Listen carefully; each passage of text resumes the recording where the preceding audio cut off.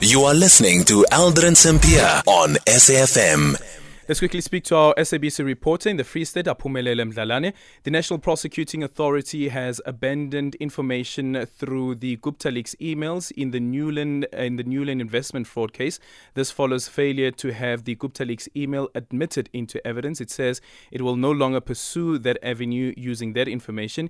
It is still unclear how this affects the future of the future cases that relate to evidence obtained through the emails. And as you know, that this information, the GuptaLeaks, also played a crucial part in the State Capture Commission of Inquiry's investigation. Aphumelele, good afternoon, and thank you so much for making time for us. So what transpired here?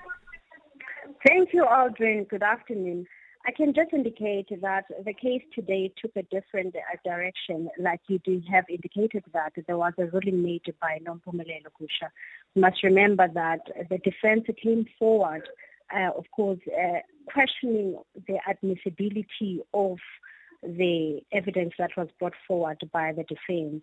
That's when now the ruling, of course, was in favor of the defense, whereby it was found that some of the documents that are holding as a bone of contention to the matter were found to have not been, of course, authenticated, because it was rather the copies other than providing with the original documents. I'm talking about the argument that was between the Nulane investments and the Department of Agriculture of the 25 million rand, and also another report that was found to have been inadmissible to the case is regarding to the Deloitte diligence report, whereby, of course, it was again a copy that was brought forward.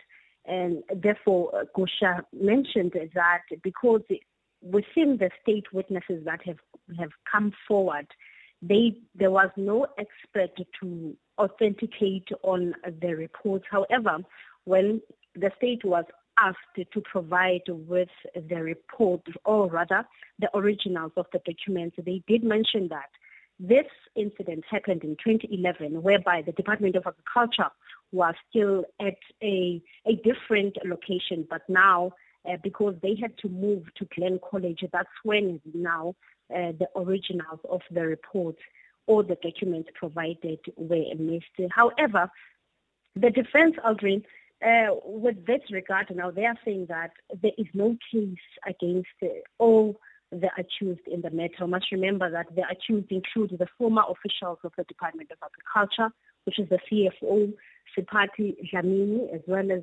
Tibaka Morosi, who were then the head, as well as Peter Tabete, Gupta Associates, that's Iqbal Sharma, Dinesh Patel.